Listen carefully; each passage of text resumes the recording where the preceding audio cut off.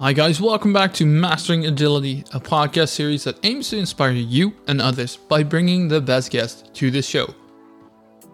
Now make sure to go to the website of masteringagility.org, subscribe to the newsletter, stay up to date with the latest information when it comes to this podcast, as well as get that UpToLearn discount. Pretty sweet deal if you ask me.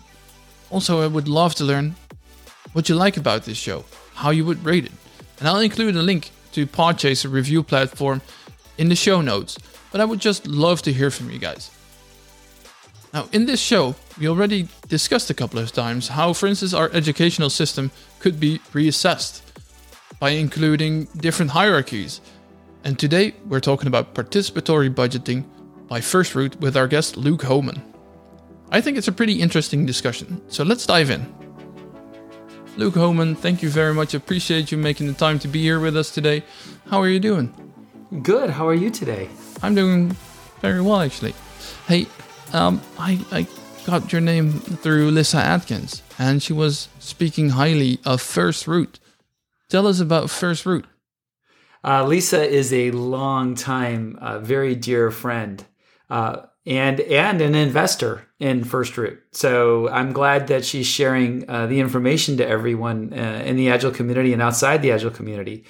FirstRoot is a benefit corporation, and I'll explain that in a moment, that is designed to use participatory budgeting to help students learn financial literacy and promote positive civic democratic practices within students so that we can grow up to have a more democratic society.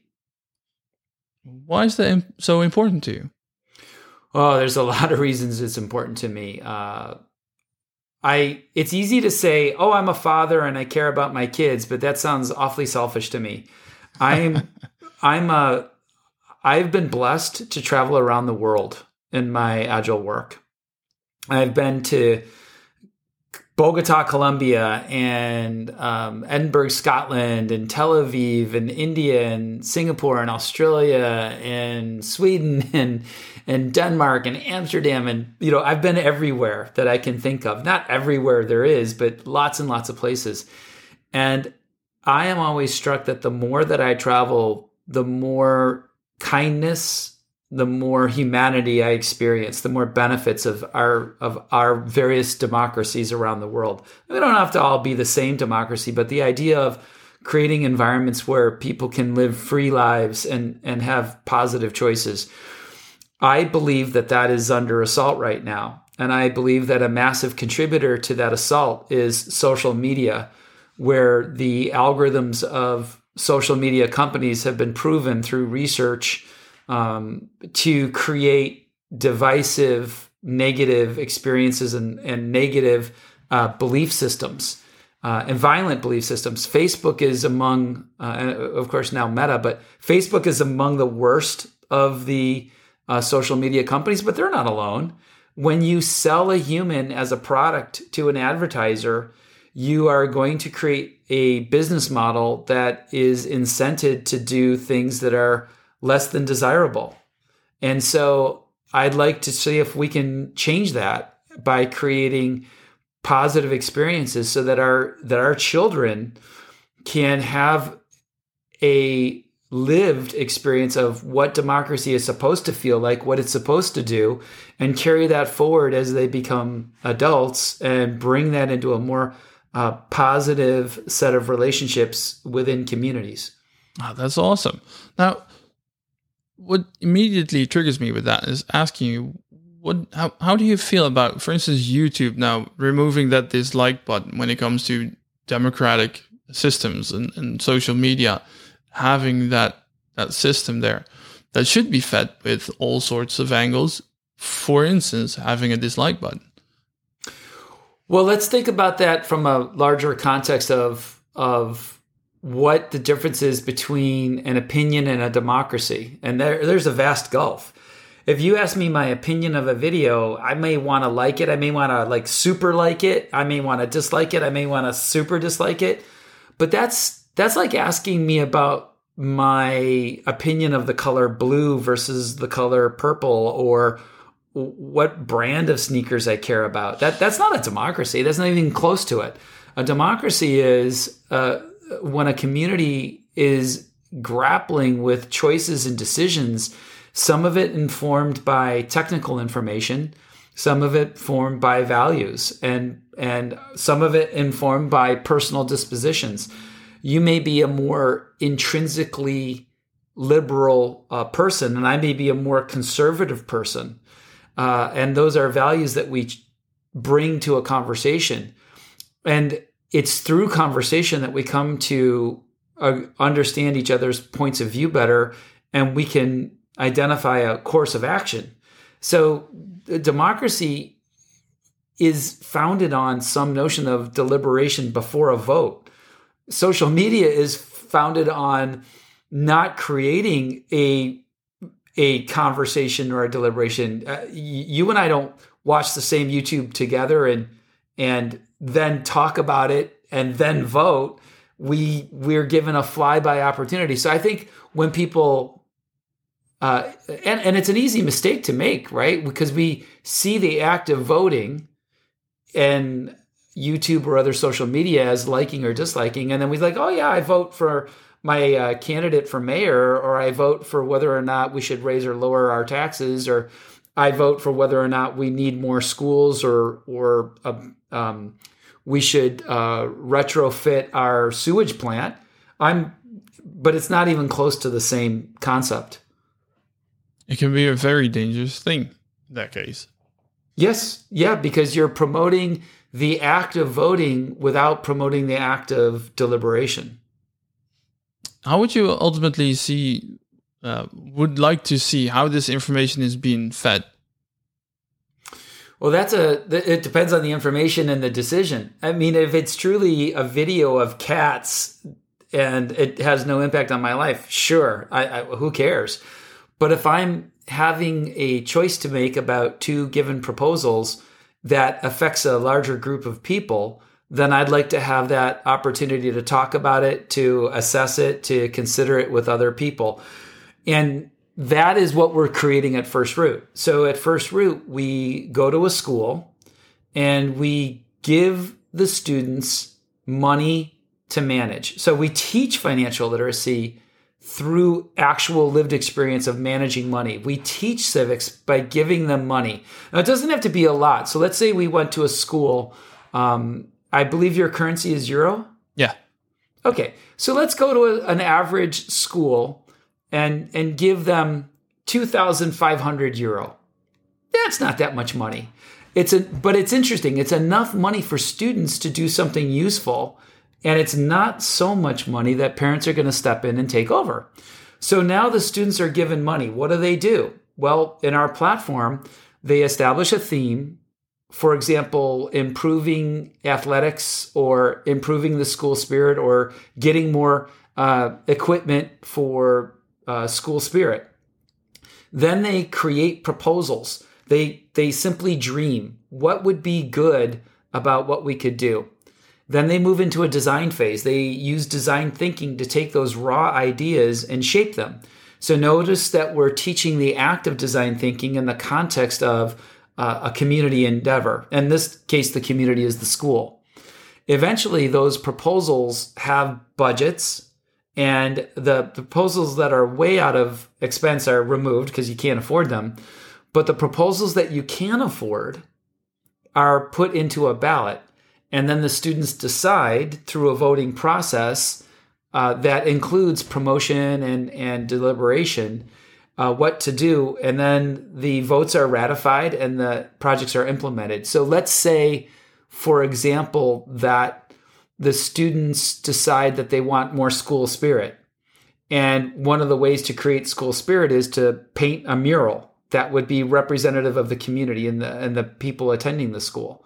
Well, now as a teacher or as a parent, you're not doing the work. You're simply saying to the kids involved, okay, if you want to paint a mural, how are you going to do it? Who's going to get the paint? How much does the paint cost? Who's going to clean up? Who approves the mural? Where will you put the mural? What kind of paint do you need? What's the quality of paint? Is it inside? Is it outside? I mean, all of these questions are now converted into something that is authentic to the students. They want to get involved. They want to learn these answers to these questions. And then they take it to a vote. Now, if the vote is ratified and the mural is selected, well, that's really exciting. The students get to go implement the proposal that they voted on. They get to get the paint. They get to create the mural. They might have parents involved. They might have teachers involved. That's great. But the whole process is now giving teachers an opportunity to talk about, okay, now how would we apply this process to our city when we need new roads? How would we apply this process to our parks when we're planning, when we're engaged in urban planning and we know that we need spaces for people to come together? So this is not just about product development. This is not just about financial literacy. You give them, those students, a whole new spectrum of questions to consider. Okay, we have some idea in mind, but there's more to it than just painting that mural. The questions that you just mentioned are going way beyond that. Where are you going to get the paint? How much? Who's going to be cleaning up? All these kind of things that people need to consider, that those students need to consider. What do you see? Absolutely. What do you see has been the effect so far? Well, the effects are really amazing. Let me talk about just the kind of things that kids do, and then we'll talk about some of the social science behind it. When we go into schools, sometimes parents are a little skeptical because they may not trust their children as much as I trust my children.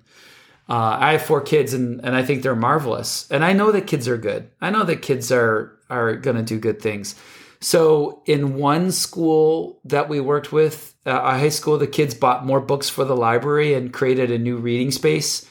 In a elementary school, which I don't know if we have the same grade levels exactly, but think about 9 and 10-year-olds. They ended up choosing a new tree to make their school more beautiful, soccer nets for the playfield, and fidget toys for the classroom, just for fun.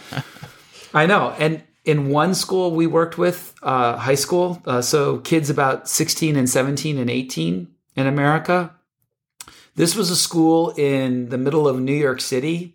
It was a low-income school, and they ended up buying more feminine care hygiene products for the girls' bathroom. And if you think about it, that's really profound, because if you're a poorer student and you're menstruating, you simply won't go to school if you don't have the right products. But we see kids do amazing things. We've seen kids buy 3D printers. We've seen them buy chemistry equipment. We've seen them buy band equipment. As the sum of money gets larger, one high school in New York City actually gave their kids $500,000. Oh, wow. And the kids decided to get a new gymnasium. And it was a joint school campus. We've seen kids buy park equipment for the shared park infrastructure. So these are all examples of isolated programs. Participatory budgeting is very, very big in Scotland.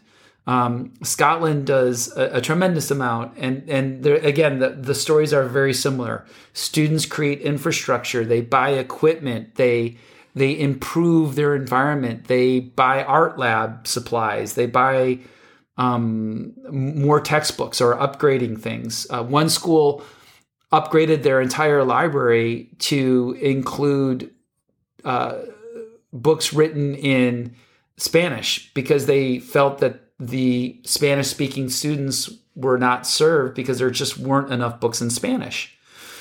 And the kids talk about these things. The kids are promoting social justice and more equity. Now, the research is very exciting. The United Nations supports participatory budgeting and has identified participatory budgeting as one of the 20 most important democratic innovations of the last 100 years. And their research shows that when you are using participatory budgeting, communities are more engaged. Communities are safer. The spending of the public funds is more aligned with the needs of the community. There's less corruption in communities that engage in participatory budgeting. Research in America has shown that when students are engaged in participatory budgeting programs, they become more engaged voters. They register to vote and they vote at a higher rate, which is what we want in any democracy. I actually don't really care if you're Democrat or Republican or whatever party you're involved. We want people to be involved and engaged. And the final program research is some research in New York City shows that when schools are engaged in participatory budgeting, the information feeds into the city's choices and the schools improve, meaning the city is more aware of the student needs, and therefore the city is more equipped to create school infrastructure that's aligned with the student needs. So you're seeing this reflection of the needs helping guide the importance. And you'll see this like in Agile. Like if I wanted to make connections to Agile, we know that small team retrospectives are great, but one of the things that I pioneered in the Agile community was large-scale distributed retrospectives where we would have dozens to hundreds of Agile teams who work for the same company conduct a retrospective and then analyze the results. So, Sander, an example would be Applied Frameworks is an Agile consulting firm. And we might go out and if you were to do an Agile team retrospective with a single Agile team, and that Agile team complained about their testing pipeline, you might be like, yeah, it's kind of everyone complains about their testing pipeline. But we did a project for Bwin Party in Europe, and we had 42 Agile teams playing the retrospectives game Speedboat that I've invented. And one anchor, which is something that slows your team down, in every single team was compliance verification of the software. Okay, now if one team complains about it, you might go, eh. But if every single team has one complaint about the same thing, you're going to investigate it. And Sander, what we found was very simple. The Agile teams were using a version of Cucumber to do their automation, but the compliance team was using a different version. So there was a version incompatibility, and no one ever thought to look at the system because everyone thought that their problem was isolated. But when you looked at the data across the system, you found that this problem existed. And I think that this is an example of why you have to do large-scale retrospectives in bigger organizations, because that's the only way to determine patterns across teams. Just like the only way to identify the pattern of needs within a school is to ask the students involved.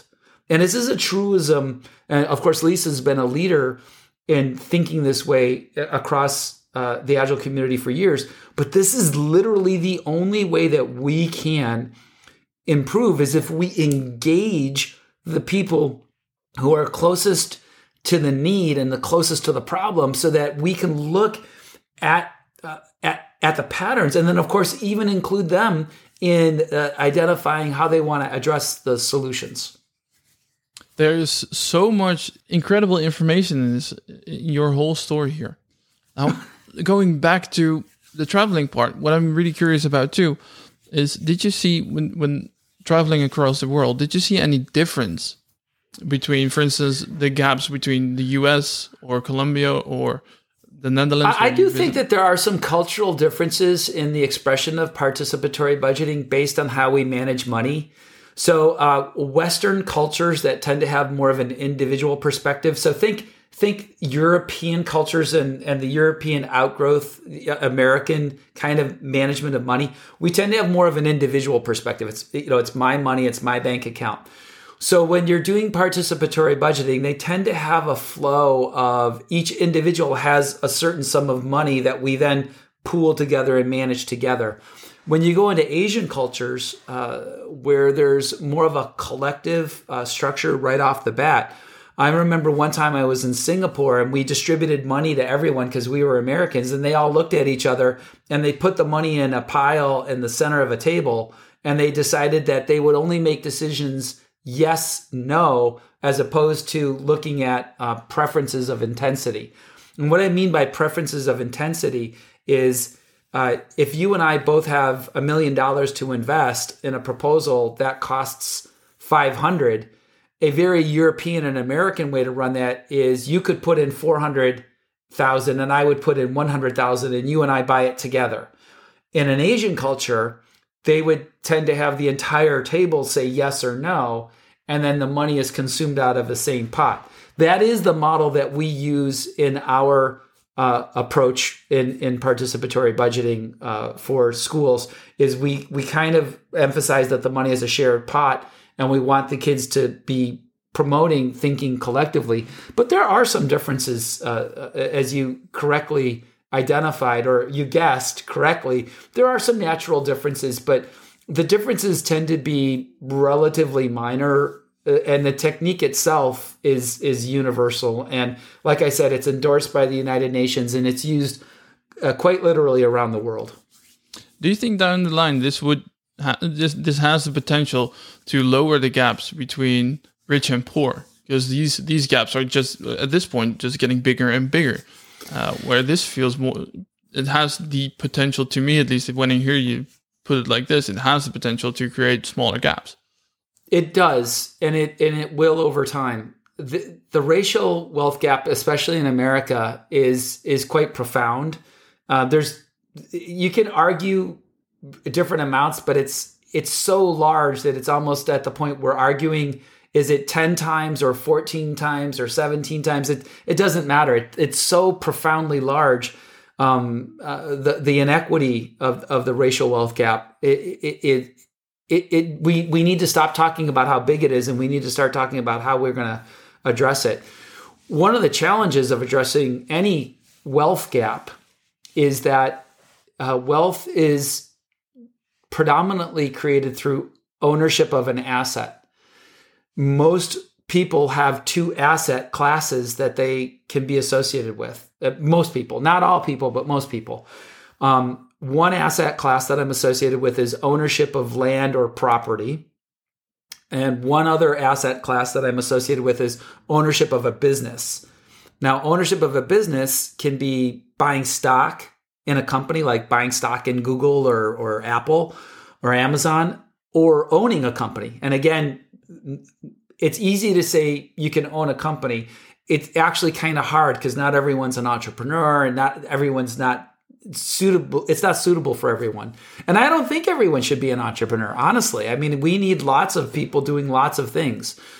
So tackling the racial wealth gap, or the gaps of economic structure that exists around the world, requires a couple of things, right? First, it does require education, and that's where I'm most effectively focused. Is there is a difference between the knowledge of how money works when I'm making my paycheck and I'm managing my budget, and the knowledge of how money works when I want to accumulate wealth.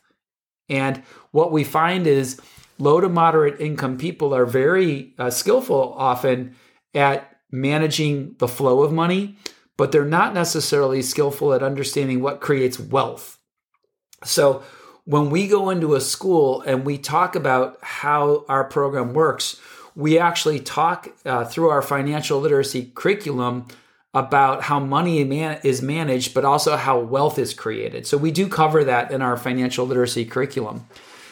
Now, the second part of attacking the racial wealth gap is creating structures in society itself that promote greater equity.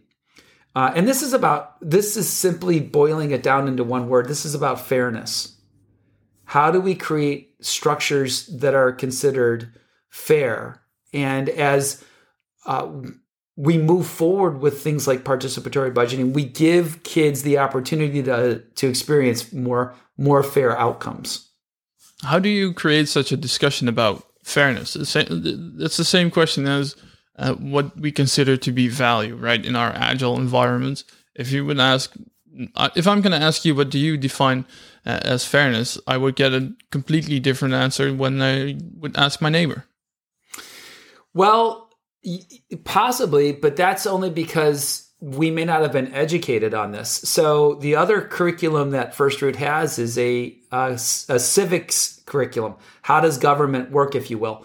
And one of the things that we do that is very rare in civics curriculum is we have a discussion, and I am a computer scientist by training, right? So I'm going to geek out on algorithms, but we actually have 2 lesson plans on the design and implementation of voting algorithms and how the algorithm that you're using can create more or less fairness. So let me give you the least fair algorithm at all for voting that we talk about in the Agile community. We talk about hippos. Hippos are the highest paid person's opinion. And in the Agile community, we say when you're prioritizing the backlog, don't let a hippo do it. But in actuality, what you're saying is the backlog gets prioritized through some mechanism of a vote. Now, in certain practices in Agile, we centralize that vote into the product owner or product manager, or we give it to the hippo. Now, we theoretically presume that the product owner or product manager is acquiring data from other sources, but according to Scrum, there's only one individual who prioritizes the backlog or orders the backlog. Okay, I'm not here to say that is a bad thing. I am simply saying that that's a form of a voting algorithm. Now, let's look at other voting algorithms. Most countries have representational democracies.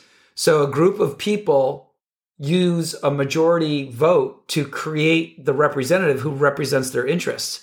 The problem is when I have 5 good candidates out of maybe 10, none of them may have a clear majority. So meaning a majority defined as more than 50%. So let's say that you could pick your top 10 favorite Agilists and they're all going to run for the mayor and they all get 10% of the vote. Well, who do we pick? Or one Agilist gets 20% of the vote and the rest of those Agilists get something less than 20. Well, in our current systems, we say, well, let's go with the person who got the most vote. But that doesn't necessarily mean that they're the most well-supported candidate. So now there's other voting algorithms. There's a voting algorithm called rank choice voting, where instead of picking one person, you rank your top 5 people in order of 1, 2, 3, 4, 5, and then the algorithm processes the results to determine who really is the most broadly supported candidate.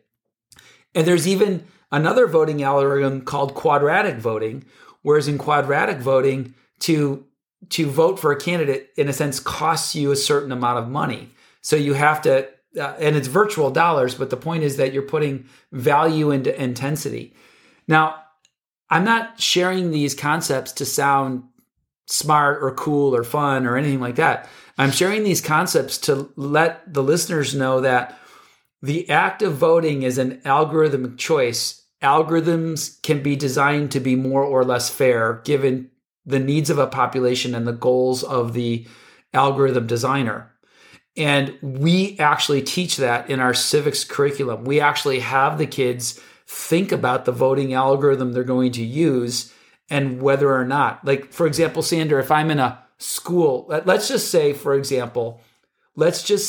that I'm in a school of 100, I'm in a school of 500 children and 300 of them are boys and 200 of them are girls for whatever reason. Well, now I can have the 300 boys outvote the 200 girls if I use majority voting. Or let's say I'm in a school of 500 kids and we have the right-handed kids versus the left-handed kids. And we already know that right-handed people are in a genetic dominant structure. Well, now the right-handed kids can outvote the left-handed kids on which guitars to pick for the band. Should I get a right-handed guitar or should I get a left-handed guitar?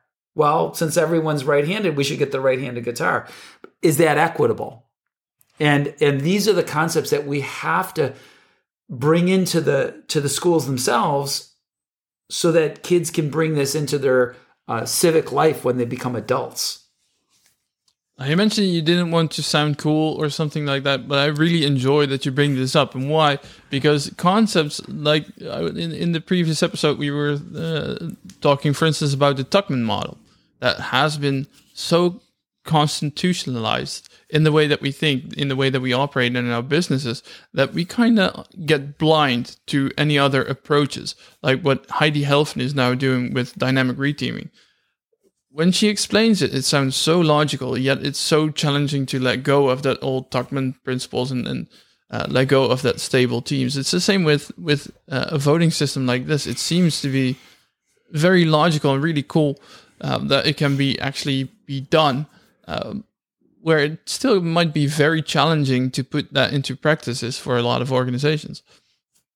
What has been the biggest success when it comes to these kind of mindset shifts that you've been working with? Well, I think the biggest success is existential. I think right now the company is so new, right? FirstRoot is about a year old. We can't point to societal change yet because the change that I'm after is going to take years.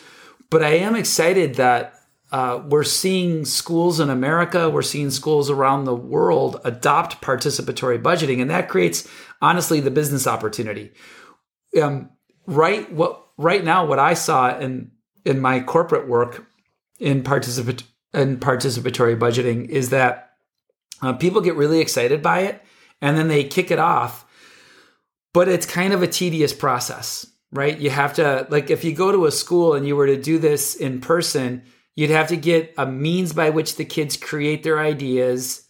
So maybe they'll cobble together a Google Doc or a Google Sheet, and then they have to figure out the voting process. And again, they might do a Google form, or they print out the ballot, and then they have to distribute the ballot, and then they have to collect the ballot, and then they have to ratify. So what happens is that people get really excited, and then they get really disappointed about how hard it is. Well, as designers, we have a responsibility to make tedious, hard things easy. That's the whole point of what we build as engineers and as people. And I don't mean just for what you would normally think, right? We have safer cars because hardware and software engineers got together and created anti-locking braking systems. And when anti-locking brakes were created, it was like really big deal and really special, and only high-end cars had anti-lock brakes. Now every car has an anti-lock brake. Or when we had the rear view cameras in our cars to help us make sure that we're safe and backing up, that was a really big deal. It was a really big innovation. Absolutely. Now I think just about every car has a rear view camera. And we did that because software and hardware engineers worked together using hopefully agile techniques to lower those costs and make it safer. So I'm really excited about where we are as a company, because what we're seeing is when I go to schools and I talk to parents, they actually react like, wow, what a great idea. Like, we can get kids involved. And I would say maybe 10 years ago, there was more skepticism. Like, oh, we're really going to put money in the hands of kids? Is that a good idea? And now people are like, wow, what a great idea.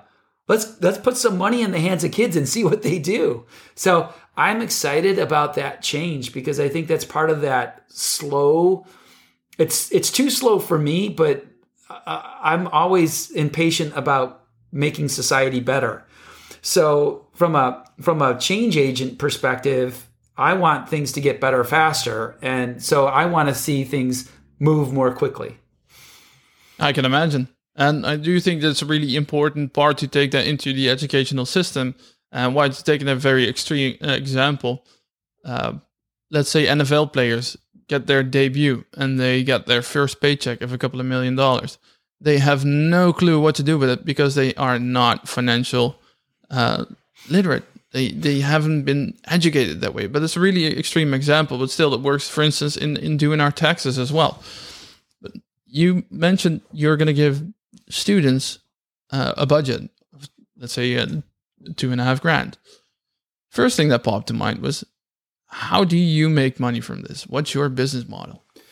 Yeah, we make money very simply. We charge $1 a student to use our platform. So we're not a charity. We are building a mechanism to make a business. And our economic models show that there's enough students in enough places around the world for us to have a thriving company. The second way that we make money is what we're building next for our platform is, if you think about where the money comes from for the kids, it comes from parents, it comes from corporations. Like, we have lots of places donate the money to the kids, and then it needs to be managed.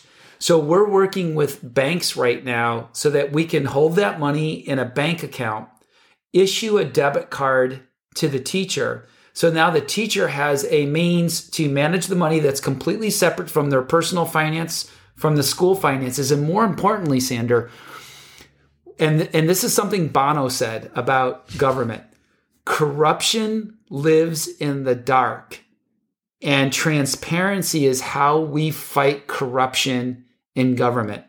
So we want to teach that to our kids. So once I have that debit card and I issue it to a teacher, the kids can see every single way that 2,500 euro was spent, every cent. I had 2,500 euro coming in. I spent 1,000 euro on equipment for the chemistry lab. I spent 800 euro on a 3D printer. I spent 400 euro here. I had this left over. We donated it to a charity. We kept it in the account for the next year. So however the students decide to manage the money, we're going to create a completely transparent ledger that anyone can look at from anywhere in the world. It's going to be kind of like a Mint. If you know there's a software program called Mint that opens up finances. We're creating a Mint for finances associated with these programs, and that's how we'll make money too. Because when you're offering debit cards and financial back-end transactions, there's something called interchange fees, which are the parts of the money that the bank make. And so we'll make money off of the interchange fees. So two ways to make money. One is on a per student fee, and the second is off of interchange fees. Awesome. When I hear you like this, do you feel this FirstRoot is a very timely when it comes to generations? Let's put it like that. In other words, would this model have worked, let's say 50 years ago? Probably not. So I understand what you're saying is this the right time for this company? Yeah. And could this company have come in the past, and could it be true in the future? You're actually asking a more profound question than you realize. There's an incubator in Silicon Valley called Y Combinator, and Y Combinator has incubated a lot of startups successfully. And they did a study of 600 startups. And they found that the number one determinant of success was timing. Like, are you in kind of the right company at the right time? Not the right founders, just the right company at the right time. For example, Uber and Lyft were actually patented more than a decade before they were created, but the technology that was required to pull off Uber and Lyft simply didn't exist. But the idea existed, and it was patented. So the question that I'm grappling with, and you're one of the very few people who've asked it, is now the right time for FirstRoot? And I think it is, and I'll tell you why. First, I helped form the first Agile conference in 2003, and I've served on the board of the Agile Alliance, and I've been doing participatory budgeting first through buy a feature in my book Innovation Games, and then subsequently as portfolio management as part of SAFE. So I've been doing participatory budgeting and then in cities and schools for a long time. And I think that as Agile has grown, as more inclusive techniques, more egalitarian, more democratic practices, new organizational structures, teal organizations, I think that all of this notion of true inclusion in economic decision-making has created an opportunity for participatory budgeting to scale and scale big. And so I think that our company is in the right place at the right time. I think even 10 years ago, it wouldn't have worked. But right now we're seeing this opportunity, and it's tremendous. Well, awesome answer, because that also relates to the way that this generation seems to think, and the mindset of the current generation, and putting people their kids to school is vastly different from 20 years ago. So that's also one of the reasons I was asking. But I had a discussion with one of my friends a couple of weeks ago where, for instance, my generation does not seem to be protesting as much as the newer generation or even the generation back. And it's the same kind of question in your answer that I wanted to go with. Is this the right generation for this to work? And I also do feel that this is the perfect timing for this to start. And that's why what I really like about FirstRoot, it seems to be very unique. And coming back to that business model, do you feel that's also the way that we're going to go forward when it comes to business model? I mean, in the past, you had very standardized, off-the-shelf kind of software, and that's how it needed to work. But this feels a lot more scalable and adaptable. Is that the way that you think these kind of products or FirstRoot is going to go into the future? I think so. We and all of this is based on whether or not your architecture can support it. And so when you look at what we're creating at FirstRoot, we have this interesting model of local and global. So I want a global process that is tailored to each local school. So each individual school is an entity in our platform. Sometimes schools can be collected into groupings that are natural for the country, either a state or a country, or in America, we have school districts. And a school district is a collection of schools, typically geographically organized. They're not states, although the boundary of a state does collect a bunch of districts, but districts don't necessarily correlate with city boundaries. They often correlate with city boundaries, but they're not always exactly the same. And so when you look at the natural groupings and the natural structures, you do want to have an architecture that supports local autonomy where there are shared and similar processes and workflows. And I think that there are some interesting patterns that are starting to emerge because more companies are creating global software platforms for this purpose. Do you think that's something that organizations tend to overlook? That the correlation between business model, architecture, and, for instance, agility itself is disconnected? Yeah, I think that's a very disconnected thing. In 2002, I published the book Beyond Software Architecture, and there's a chapter in that book that discusses the relationship with how you make money and the architecture itself. So one common way to make money in software is a transaction or a transaction fee. So when you think about Visa or PayPal or a financial, that transaction is how they make money. So they're very good at transaction processing. And the amount of money they make is typically associated with an attribute of the transaction. So for example, when you do a credit card payment in Stripe, they're going to charge on average 2.9% plus 30 cents for every transaction. So the amount of money they make is based on whether you did €100, €500, or €1,000, but the amount of work they're doing is the same, and they want to be really good at doing that fast. Now, a different way to make money than a transaction, which is a piece of work, is by, let's look at a hardware company. Well, I buy a microwave oven in the modern world. Like our stove, we have 4 kids, right? My wife's a big cook. Our stove actually broke down finally after almost 20 years, and we bought a new stove. I kid you not, my new stove is internet enabled. I can turn on, I know, like, why would you do that? It does not make any sense. But you can turn on your stove through my phone. Like, I have an app on my phone that connects to my stove. Now, anyone listening to this knows that that's a lot of software that goes into, I mean, think about the stove. Like, you've got heating elements. Now you're adding wireless receivers and now you're adding software and control systems, and it can do remote upgrades and all this crazy stuff, right? Which is okay, fine. But I didn't get a separate software license fee. So some product manager had to change the economic model to afford the new team of engineers, because 20 years ago, the stove, the oven manufacturer had hardware people. Now they've got hardware people and software people. Well, software people have a salary and et cetera, et cetera. And so the actual economics of those two companies, the business models and the actual architectures are very, very different, where how they make money and how it gets manifested in the software architecture are very different. It's funny that you mentioned this specifically, because I was buying my kids a pair of new shoes. I have 3 kids and they all needed new shoes. Now, they all wanted shoes with lights in there.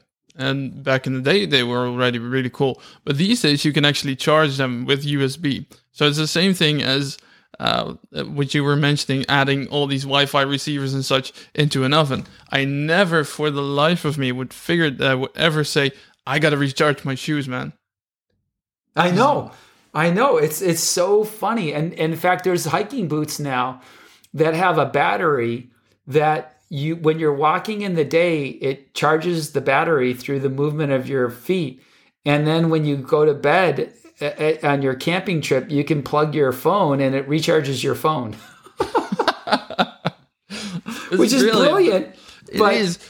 But as being a shoe salesman, a shoe company, it does require you to have a completely different business model. That's right. And that business model gets baked into your architecture. One of the things that I pointed out way back in 2002 is the least agile part of any given system is its core business model. Meaning, let's go to FirstRoot. I charge $1 a kid. So I need to know how many kids are in the program, and I have to authenticate them because I have to count them. I have to count how many kids. What if I change that model to be based on time? Meaning you could have as many kids as you want, but the program has to be done in 3 months for whatever reason. Well, now my underlying architecture is going to change. And because I'm not changing the colors of my UI, I'm not adding a new language, I'm not skinning it. I mean, I'm changing. Imagine my API structure. One of them is going to be API calls to like add a kid, remove a kid. Now the new API in the new backend system has to be how much time is remaining on the program. And these are very deep choices. And most agile companies don't realize that the least agile part of their systems is the business model that gets encoded into the architecture itself. And that's something that is, I still talk about it because I still think it's not well understood in the agile community. Why do you think that it's so hard to change that mindset? You mentioned this, you wrote this almost 20 years ago, yet it doesn't really seem to manifest. What's going on? Well, the first is product owners aren't taught business concepts, right? If you look at the average curriculum of a product owner in the Agile community, it's much less than what we would consider to be a product manager. So product management is a well-regarded field that predates Agile. And in product management, you're looking at things like market structure, market, who are you serving and why? How there's a whole economic side of Agile that is often missing in most Agile companies that I've worked with. So Agile is good at building product in the sense of, I know my personas, and Jeff Patton's work on story mapping, and the design work of usability and user-centered design and personas. And we need all that, right? We want all of those products to be well-designed and safe and beautiful and support the workflows. But then you start to dig a little deeper and you're like, okay, is this making money? It is frightening to me how many product owners can't determine, is their offering going to be economically viable? Will it make money? Will it make a profit? And I don't think profit's a bad thing. I mean, I can't create a positive social outcome without making money to support my engineers. Now, that doesn't mean I want to do it in a way that's unethical. Recently in America, we had one pharmaceutical company who made EpiPens suddenly raise the price dramatically because they could. And it was considered to be quite an unethical choice to take people who had to buy the product to save a life and suddenly have to pay thousands of % more for it. That's not an ethical business. No, it's a business. It's not ethical, and I think that would be a whole subject in itself. And I think we could record multiple episodes on just the entire healthcare system in the US and the way that these it's awful, right?